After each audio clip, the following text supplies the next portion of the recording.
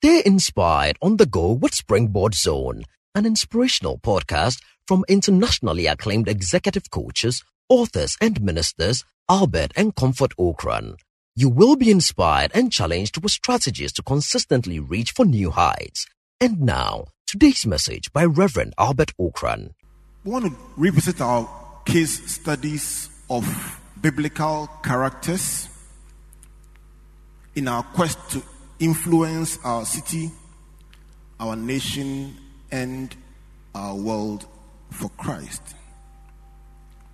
We've studied the Apostle Paul, who is said to have turned the whole world upside down.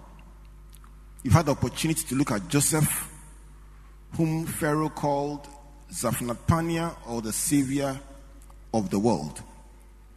Today we take a closer look at some greatness secrets of a very unusual man, a man who played a significant role in the ministry of Jesus. Today we focus on John the Baptist, the world changer. The title of my message is Locusts and Wild Honey. Locusts and Wild Honey. Our foundational scripture will be from the book of Matthew, chapter 11, verse 1 to 11. Locusts and wild honey. Matthew chapter 11, verse 1 all the way through to verse 11. Bible says, "Now it came to pass when Jesus finished commanding his 12 disciples that he departed from there to teach and to preach in their cities. And when John heard in prison about the works of Christ, he sent 2 of his disciples and said to him, 'Are you the coming one, or do we look for another?' Jesus answered and said to him, 'Go and tell John the things which you hear and see. The blind see, and the lame walk. The lepers are cleansed, and the deaf hear. The dead are raised up, and the poor have the gospel preached to them. And blessed is he who is not offended because of me.'" Verse 7. As they departed, Jesus began to say to the multitudes concerning John, "What did you go out into the wilderness to see? A reed shaken by the wind? But what did you go out to see? A man clothed in soft garments? Indeed, those who wear soft clothing are in kings' houses. But what did you go to see? A prophet? Yes, I say to you, and more than a prophet. For this is he of whom it is written, 'Behold, I send my messenger before your face, who will prepare your way before you.'" Verse 11. "Assuredly I say to you, among those born of women, there has not risen one greater than John the Baptist. But he who is least in the kingdom of heaven is greater than he." May the Lord bless his word. Amen. John the Baptist had been imprisoned by Herod for criticizing him for taking his brother Philip's wife. And he knew the likely consequence of his imprisonment. And so while he was in prison, he kept monitoring Jesus' ministry, and he kept hearing about what Jesus was doing. But at a point, he sent 2 unnamed disciples to Jesus with a simple question: "Are you the one who is to come, or should we look for another?" Now Jesus gave a reply detailing the works that were evident in his ministry. But after the 2 disciples left, ostensibly all those around had heard the question. And so Jesus turned to them and described John as the greatest man born of woman. Now, what did John do to merit that significant endorsement by Jesus? And why did the Lord Jesus Christ add that the least person in the kingdom of heaven was greater than John. We want to focus in our study of John on 4 distinctive pillars of his life that you may want to call the hallmarks of the greatness of John the Baptist. We'll look at his sense of mission, his life of self-denial, his strong sense of conviction, and then a moment of uncertainty in his life, something that every one of us experiences. Mission, self-denial, conviction, and uncertainty. Let's start with the mission of the man called John. John was born to serve another.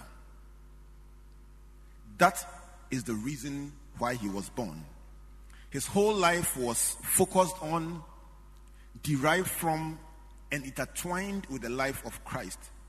Without Christ, John had no life. John's life, purpose, and mission was about Christ. 700 years before he was born, Isaiah prophesied in Isaiah chapter 40 verse 3 that somebody will come and prepare the way of the Lord. Isaiah mentioned his ministry, the location of the ministry, and his connection with the Messiah. Isaiah 40 verse 3 says, the voice of one crying in the wilderness, prepare the way of the Lord, make straight in the desert a highway for our God. He then goes on to describe what will happen when that messenger is sent forth. But the fundamental point here is that way before John was born, his life, his mission, the location of his ministry, the outlook, his message had been defined for him. Even his birth was divinely orchestrated to fit a particular time. Until the Messiah was ready to come, John could not be born. His mother had to be called barren until her old age. When the Messiah was ready to come, the circumstance for John's birth was divinely orchestrated because John's life was linked with Christ. Even in his mother's womb, the Bible says when Elizabeth met Mary, John in the womb recognized Christ. In Luke 1:41, Bible says the baby in Elizabeth's womb leaped for joy at the sighting of Jesus in his mother's womb. Tell somebody there was a connection. John's life, his ministry, his message, his calling, his destiny can be summed up in a 5-letter word. J-E-S-U-S. John's life was Christ. Now here's the question. What do you do when your life's mission is about another person? For many of us, we get excited about our life, our mission, the thing we are doing, the projects that we are involved in. When we look at the direct benefit to us, the promotion that will come to us, the upliftment that we will experience as a result of the realization of that mission. But for every one of us here who is an employee, an associate, a support for somebody, a volunteer, what do? Do you feel the same excitement as when the project is yours? It is a test that everyone must pass, because not everything that God would call you to do in life is directly beneficial to you or directly about yourself and about your promotion. Hallelujah. Many people fail the test of submitting faithfully to and diligently serving another. And that is how come we hear stories of betrayal, fraud, disloyalty, theft, cheating, embezzlement, and the like. Our true greatness lies in appreciating, discovering who God has called us to serve, and serving them with faithfulness and with distinction. Hallelujah. In pursuing the mission, John had to deal with a peculiar problem that many of us would also encounter, and that is the trap of familiarity. Familiarity. The trap of familiarity. We learned a couple of weeks ago about destiny connectors assigned by God to help you fulfill your mission in life. And every one of us has a destiny connector. Somebody that God sends your way to enable the process of realizing your vision in life. That person could be a business partner, that person could be a ministry partner, an encourager, a financier, a support, somebody who just brings correction to you at critical stages in your life.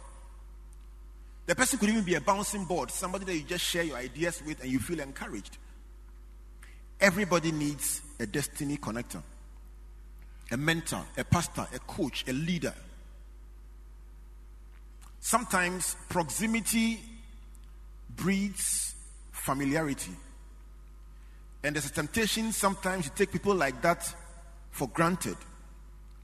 It is the same familiarity that made the people of Nazareth struggle to accept the ministry of Jesus.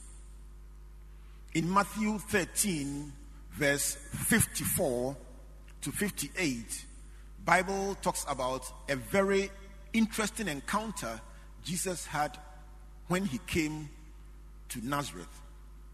He had had an amazing experience ministering in different cities, the blind seeing, the deaf hearing, the dead being raised. The fame of his ministry had spread abroad. You want to assume that if somebody went out and won the world title, either in boxing, football, and the person is coming home, there will be a delegation at the airport riding through the principal streets with people waving flags. It's expected to be a huge homecoming. But that did not happen in Jesus' case. Because Bible says when he had come to his own country, he taught them in their synagogue. And they were astonished and said, "Where did this man get this wisdom and these mighty works? Is not this the carpenter's son? Is not his mother called Mary? And his brothers James, Joseph, Simon, and Judas? And his sisters, are they not all with us? Where did this man get all these things?" So they were offended at him. But Jesus said to them, "A prophet is not without honor, except in his own country and his own house." Now he did not do many mighty works there because of their unbelief. Two things were operating in Nazareth: offense and unbelief. Literally saying, how dare you come and perform these things here? Who do you think you are? Offense and, for that matter, unbelief. Now here's my question. If the people of Nazareth were offended because they knew Jesus' family and they mentioned the whole family, roll call, the parents, the brothers by name, the sisters, they mentioned the whole family. The problem they had was that they knew the whole family. They knew them by name. They knew his beginnings. They knew the family business. They were carpenters. And so they could not relate to the fact that God was doing something supernatural in the life of Jesus.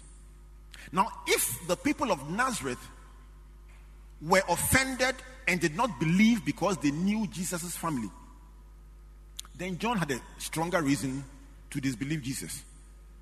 Because there were three things that were at work in John's case, and three things that could have triggered a sense of disrespect for Jesus' life and ministry. The first thing was that John had a relationship, a blood relationship with Christ. He was his cousin. And so if just being in the same village was a cause for offense and unbelief, then he being his cousin should have been a greater offense. The second thing is that he was older than him by 6 months. And if it is our local context, even for twins, someone is paying somebody's kakra and they are quick to remind you who is older. So in that context, John was older than Jesus and could therefore have treated his ministry with the same offense and the same sense of unbelief that was evident in Nazareth. The third reason is very peculiar. John was a Levite. His father was a priest. His mother was a Levite. And so if there was anyone who had a priestly connection, it should have been John. How do you relate to somebody who does not have the lineage that you would assume is normally associated with priests and still respect his ministry? I'm saying that John could have submitted himself to the trap of familiarity. But guess who introduced Jesus' ministry? John was the one who officially introduced the ministry of Jesus. The Bible talks about the fact that John was a messenger sent to prepare the way of the Lord. What did it mean to prepare the way of the Lord? First, he preached repentance and baptism, and then also preparation for the coming of the Messiah. It was important that, considering the kind of ministry Jesus was bringing, somebody go ahead to send a signal about something different from the old dispensation that the Jewish people were normally used to. And the Bible said that people responded in their numbers, and they came from all over to be baptized by John. From all the surrounding cities, they gathered and he baptized them. But in John chapter 1 verse 29 to 31, Jesus himself came to the Jordan. And John took advantage of that moment at the time when his popularity was the highest to affirm that this was the one they were waiting for. Let's go to John 1:29. Bible says the next day, John saw Jesus coming towards him. And he said, "Behold, the Lamb of God who takes away the sin of the world. This is he of whom I said, after me comes a man who is preferred before me, for he was before me. I did not know him, but that he should be revealed to Israel. Therefore I came baptizing with water." Very interesting. And so at the point where John's glory was at the highest peak, if everybody from Judea, everybody from Samaria, and all the surrounding regions were coming to John to be baptized, there was literally like a queue. And who was everyone looking for? John. And so human nature suggests that if Jesus arrived at that time, he was coming to steal John's fire or take away John's glory. The Bible says John lifted up his eyes, turned to Jesus and said, "This is the Lamb of God that takes away the sin of the world." And then he added that, "I have told you before that there is somebody coming who is preferred ahead of me, preferred before me." It takes humility at the point when you are doing well to acknowledge that somebody is greater, somebody is ahead, somebody is appointed ahead of you. Hallelujah. And not only that, John said he was there before me. And he said something very interesting that we learned a couple of weeks ago. He said, "I did not know him, but that he should be revealed to Israel." Which means that earlier on, I just knew somebody was revealed. I didn't know. But now, I just came baptizing with water. But now my eyes are opened, and I know this is the Messiah. Hallelujah. And so, that day when John baptized Jesus, it wasn't an ordinary baptism. It was a major transition point between the old dispensation and a new dispensation. And so John was called the last of the Old Testament prophets. He had a certain Levitical connection. So you can say the prophets, the priests were there. But very importantly, Bible says that when Jesus went into the water and came out, the Spirit of God descended upon him, and a voice from heaven affirmed him, "This is my beloved Son in whom I'm well pleased." It was an endorsement, a public endorsement of Jesus as prophet, priest, and king. Hallelujah. And who was chosen to midwife that process? John the Baptist. And so the mission of John was important in building a bridge between the Old Testament and the New Testament. The second thing we see in the life of John was self-denial. When we say self-denial, we simply mean to unselfishly limit or restrain your own interests in pursuit of a higher goal. When we say self-denial, we are saying that you unselfishly limit your own interest, restrain your own desires and your own interests because you are pursuing a higher goal. When a mother, in the face of limited food, decides to let the children eat, and they ask, "Mom, what will you eat?" And she says, "Oh, I'm all right," and she drinks water and sleeps, it's called self-denial. It is limiting your own desires and your own interests, because at that point you see something else as a higher calling, a greater responsibility, or a higher priority. In the book of Matthew 16 verse 24, Jesus said to his disciples, "If any man will come after me, let him deny himself, take up his cross, and follow me." Tell the person next to you, deny yourself. Tell the person your vision is big, but you need to deny yourself. In the pursuit of the assignment, the vision, the goal, the dream, the aspirations that are on your heart, you will need to deny yourself something. Something that everybody else is pursuing. Something that everybody else thinks is appropriate. The person building the business denies himself or herself some pleasures because they want to build capital. The person building a ministry separates themselves from the things that other people pursue because they have one goal: to lift up the name of the Lord and to build an enduring work that will draw many to the kingdom. A person seeking to lose weight will go to a party and see the dessert table and smile and say, "I'm okay." Not because they don't like what is served, but because they are denying themselves. Hallelujah. Now, self-denial was the pivot around which John's life revolved. If there was one attribute that describes John the Baptist as a whole, it was self-denial. In Matthew chapter 3, we see a description of the lifestyle of the man. On a daily basis, if you saw him, this is what you would see. And it is the very picture of self-denial. A man who has sacrificed everything for his calling. Verse 4 says, "Now John himself was clothed in camel's hair, with a leather belt around his waist, and his food was locusts and wild honey." Camel's hair, locusts, and wild honey. Who sent him to the wilderness? Very often, when we deny ourselves in the quest to build our mission or to pursue our mission, it's not because somebody has compelled us. It is because something inside is so strong that we decide we will forego something in pursuit of something greater.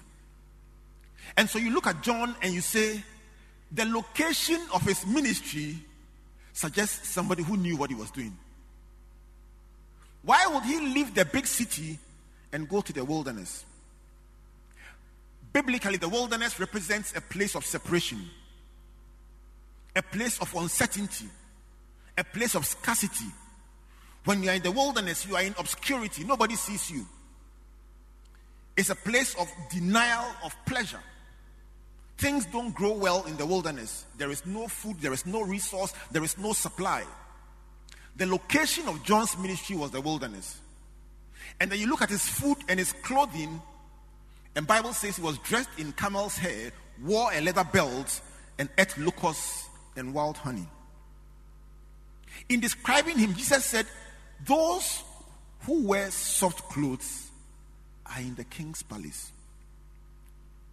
Friends, that vision God placed on your heart, what have you sacrificed for it so far?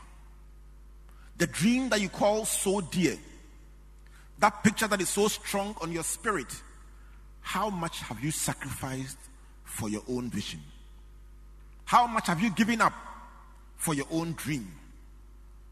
A dream, as an assignment, a vision sent from God will push you. It will force you. You don't need another person to push you or encourage you.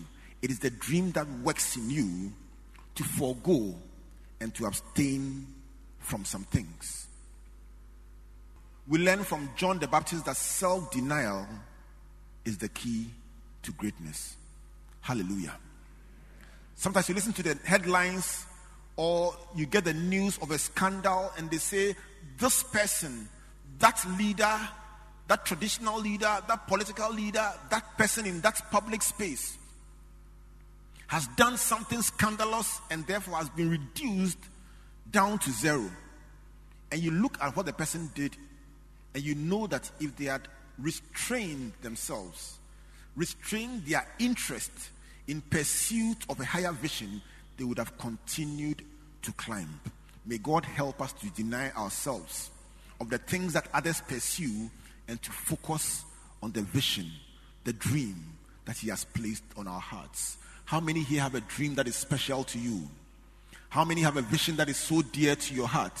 How many are believing God for something very special that God will do in your life? Let's see by hand. You are trusting God for something beautiful, something awesome, something powerful, something so dear, something so big. And you know, without God, you can't do it.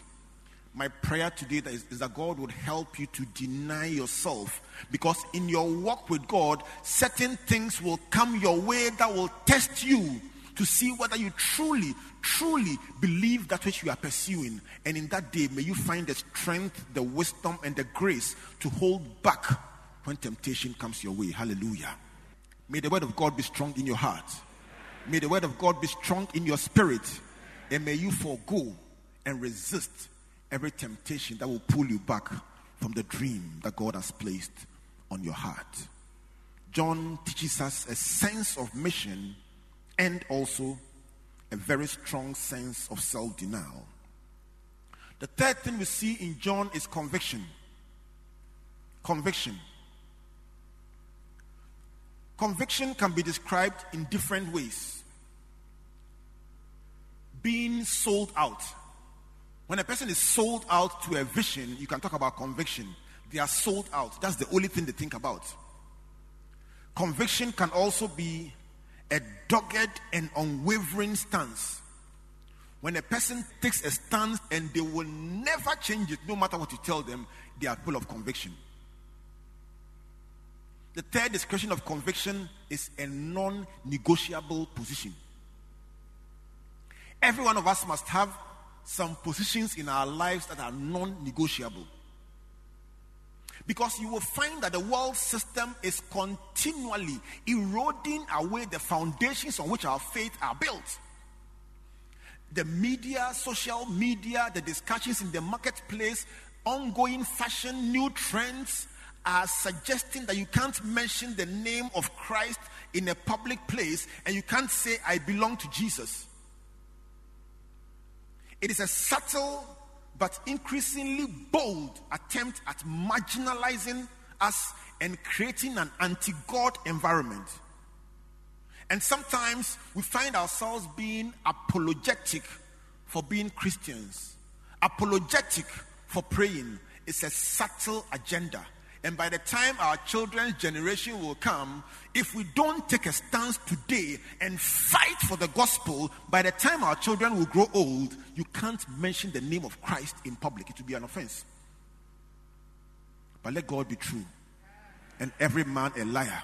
What we believe, we believe. We know whom we have believed, and we are persuaded, we are convinced that He's able to do that which He has said concerning our lives. We will not apologize for our faith. It is a non-negotiable position. We are saved by grace. He picked us from the miry clay and placed us on a solid rock. We are who we are because of Jesus. Our life is not our own. every blessing, every gift we have, we know it came from him. And when we celebrate him, we don't apologize. Conviction is an unwavering stance and non-negotiable position, being sold out on something. Friends, if we will make it and reach the full potential, there must be some non-negotiables in our lives. Your marriage must be non-negotiable. Your family must be non-negotiable. Your faith, non-negotiable. Certain pillars, plant some pillars in your life that are non-negotiable, not based on the thinking of men or the approval of men, but on the word of God. Some things must be no discussion. Your loyalty to God and to the servant of God must be a point of no discussion. Amen.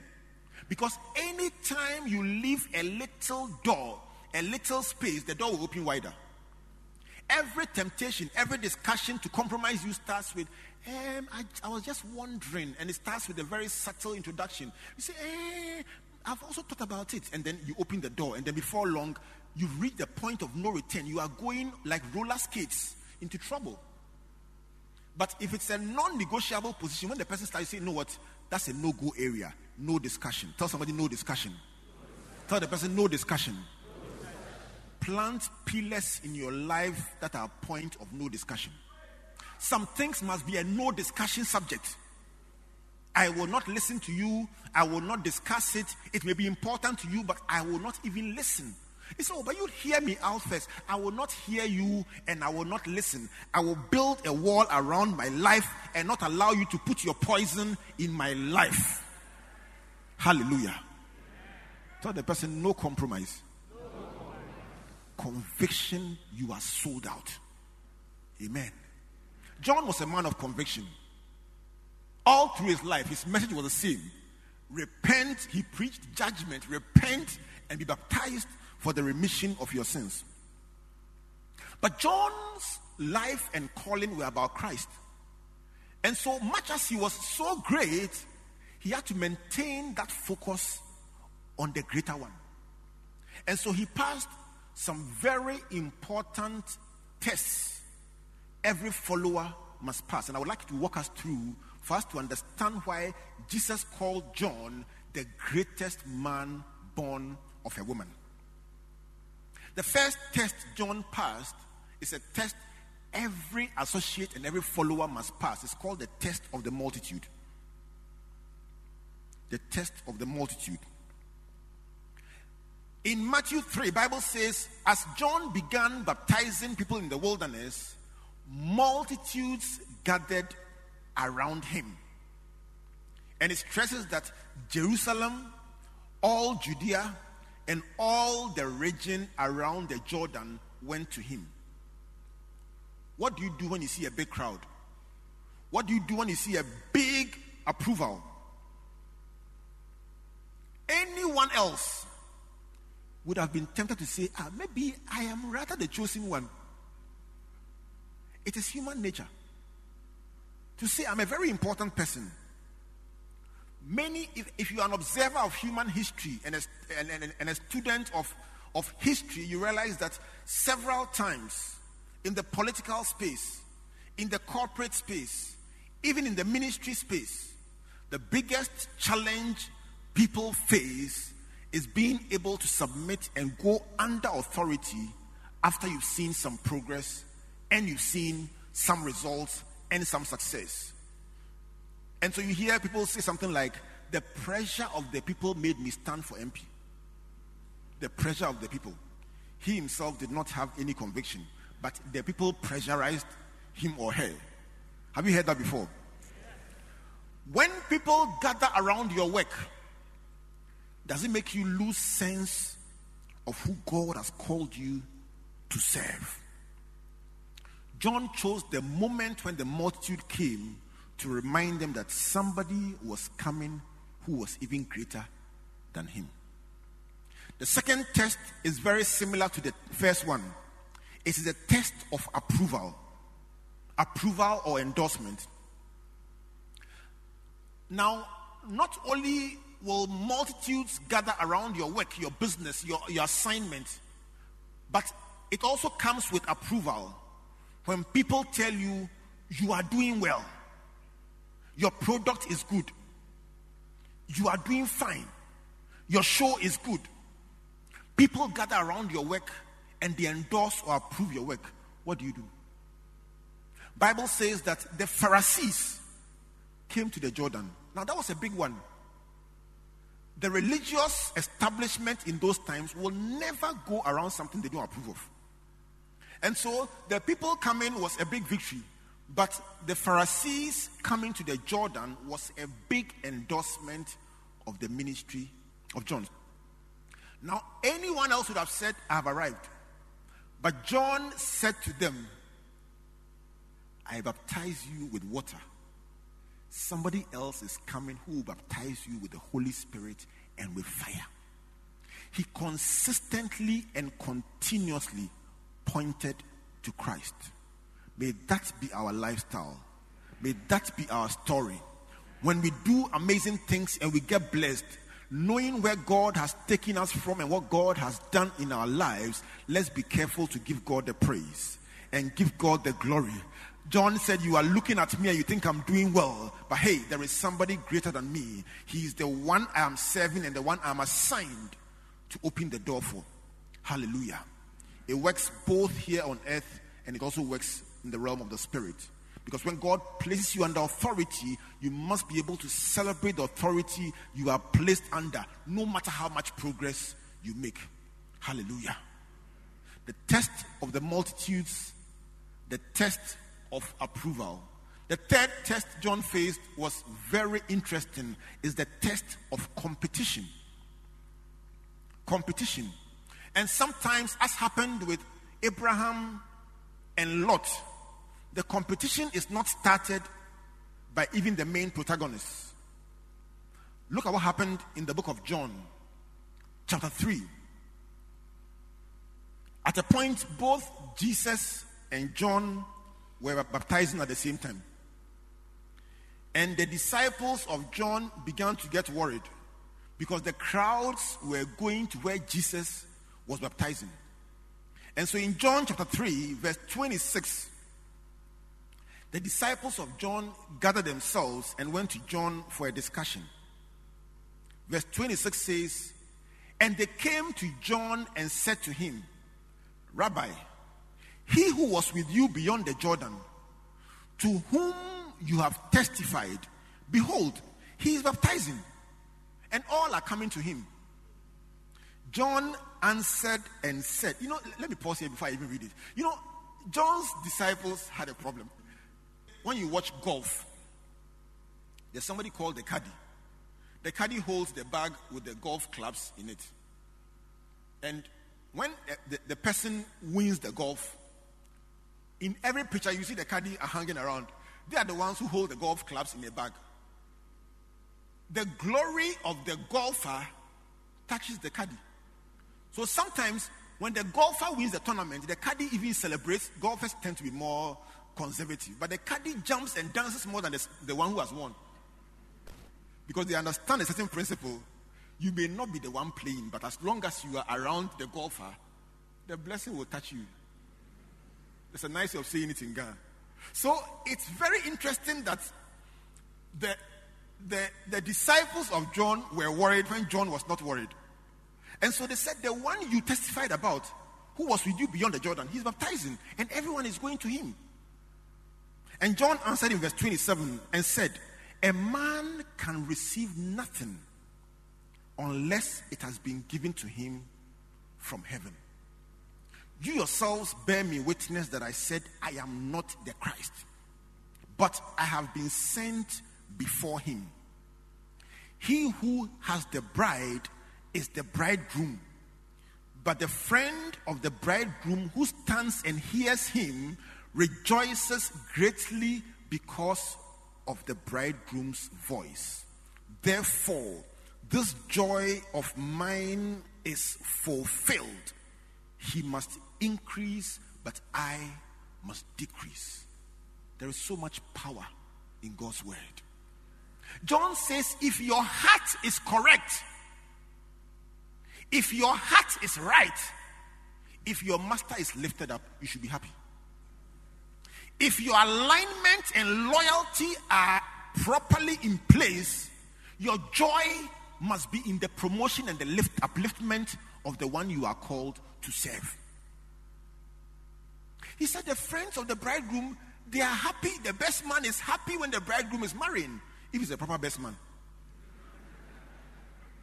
The caddy rejoices when the golfer is winning. Any caddy who envies the golfer does not understand the principle of being a caddy. So John said, this is what I was born to do. 700 years before I was born, it was said that I will come and do this job. In my mother's womb, I aligned with this job. If he has been manifested and he is doing this work, my job is done and my heart rejoices. He must increase and I must decrease. That is the spirit of conviction. Hallelujah.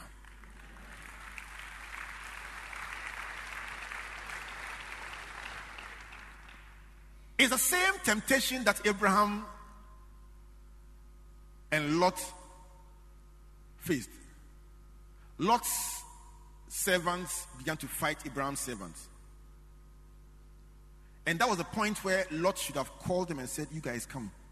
Maybe nobody has told you. All that I am, all that I have, I owe to this man. I was nobody. God called him. He didn't call me. And he asked me to follow him. So we are following and we are serving. Please, go back and submit yourselves under authority. That was a test that Lot failed. But John the Baptist passed that test. May we all pass that test in Jesus' name. Hallelujah. Now, it will cost you to pursue a vision. It will cost you to be a person of conviction. Being a person of conviction means sometimes walking away from a big contract because you are being asked to compromise your faith and you say, me, Kwabna Mensa, me, Ama Fosu, I will never pay bribe.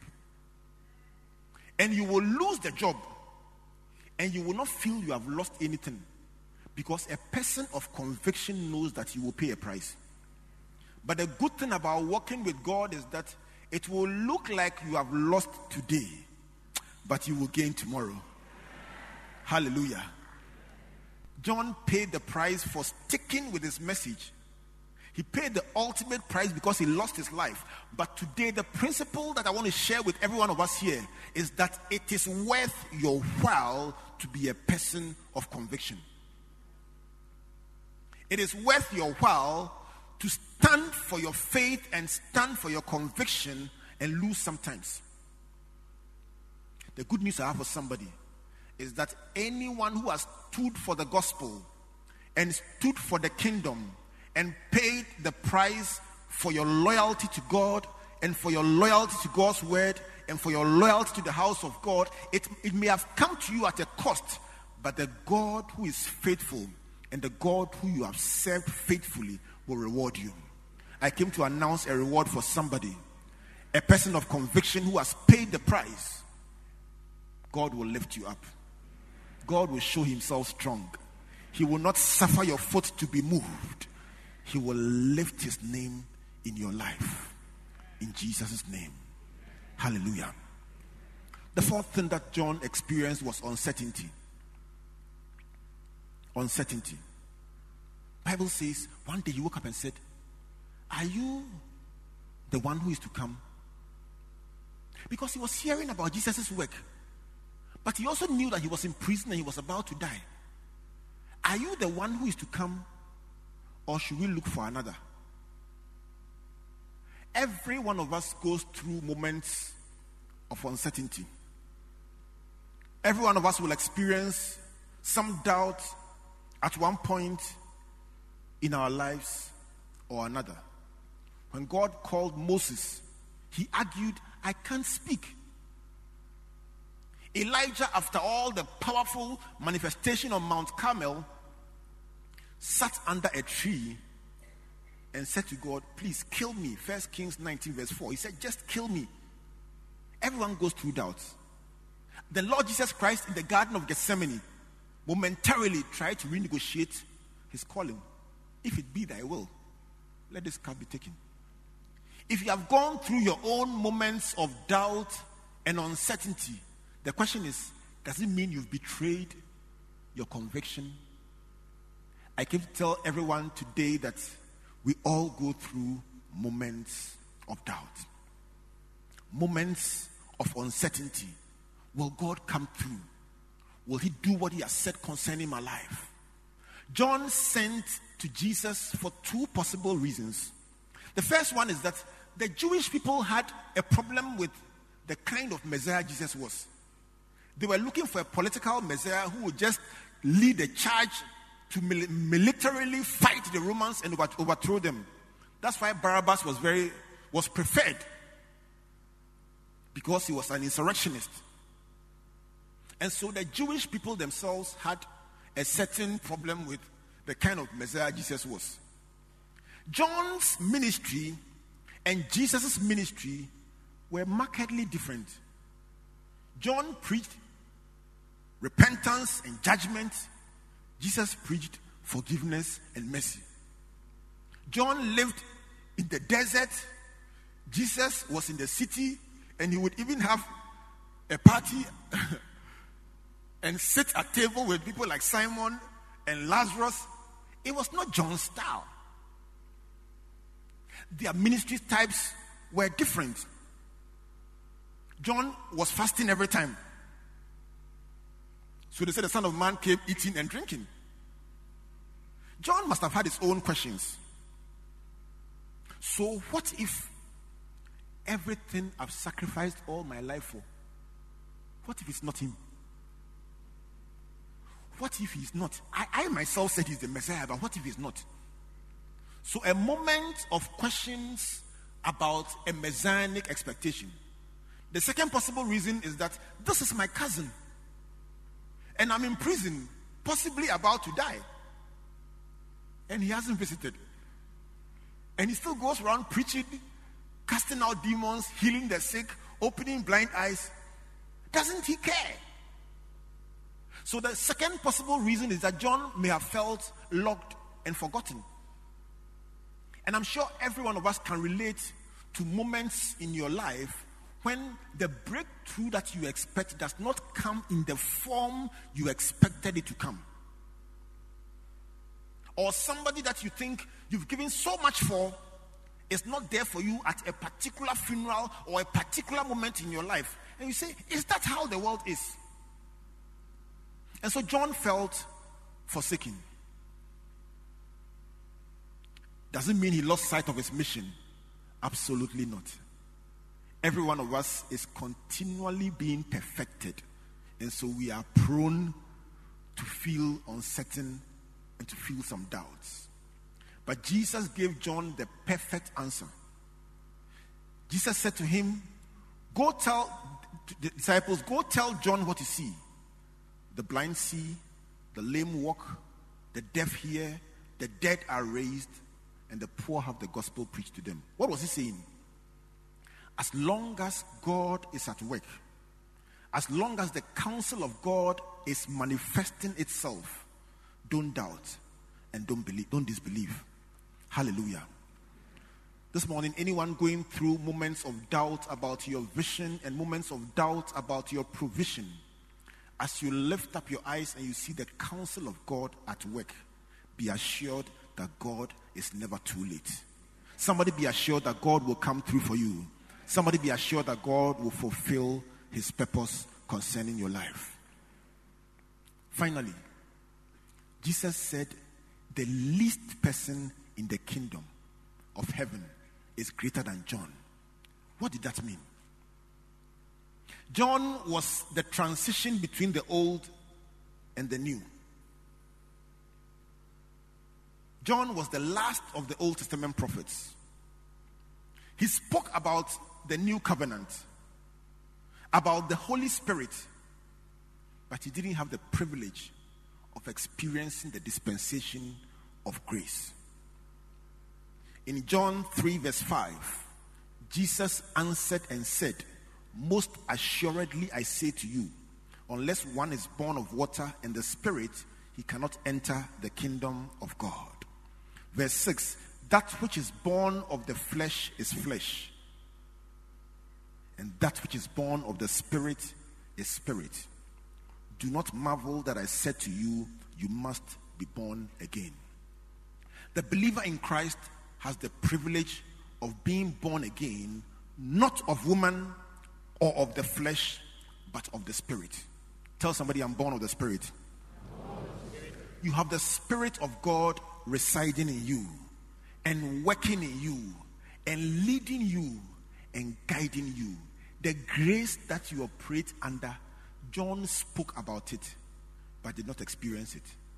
And so when Jesus said the least person in the kingdom is greater than John, what he was saying that of those born of the flesh, of those born of women, Elijah, Abraham, David, Jeremiah, anyone you can think of, none had risen greater than John the Baptist. But even then, you who have the Holy Spirit working in you are greater than John the Baptist. May somebody be encouraged. The Spirit of God is at work in your life. Somebody be encouraged. God is walking this journey with you. There is somebody that God sees as truly great because the Spirit of God is at work in you. The grace of God is available to you. That which is born of the flesh is flesh, but you are born again by the Spirit of God. I bring to you the ministry of John the Baptist, a man who had a mission to serve another, a man who denied himself of everything in the pursuit of that mission, a man with a strong conviction, and a man who, like you and I, went through his own uncertainty. But we are sure that every single one of us has greatness inside of us. May that greatness emerge. May the counsel of God emerge concerning your life. May God fulfill everything he has said concerning you. And may he lead you from glory to glory, from glory to glory. May he work things out in your favor. May he lift you beyond where you have always been. That which is called impossible, may it become possible in your life. And in all things that you do, may the name of the Lord alone be glorified in your life. In Jesus' mighty name, amen.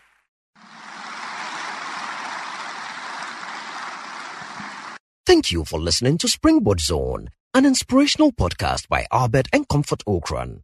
Like our Facebook and Twitter pages at Albert N.E. Okran and Comfort Okran A for free resources and information about our itinerary, conferences, and media broadcast.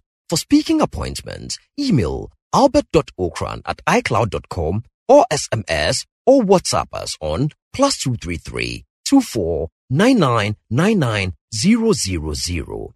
You may also subscribe to www.albertokran.com, amazon.com, or your favorite online bookstore for copies of our inspirational books and audiovisual materials.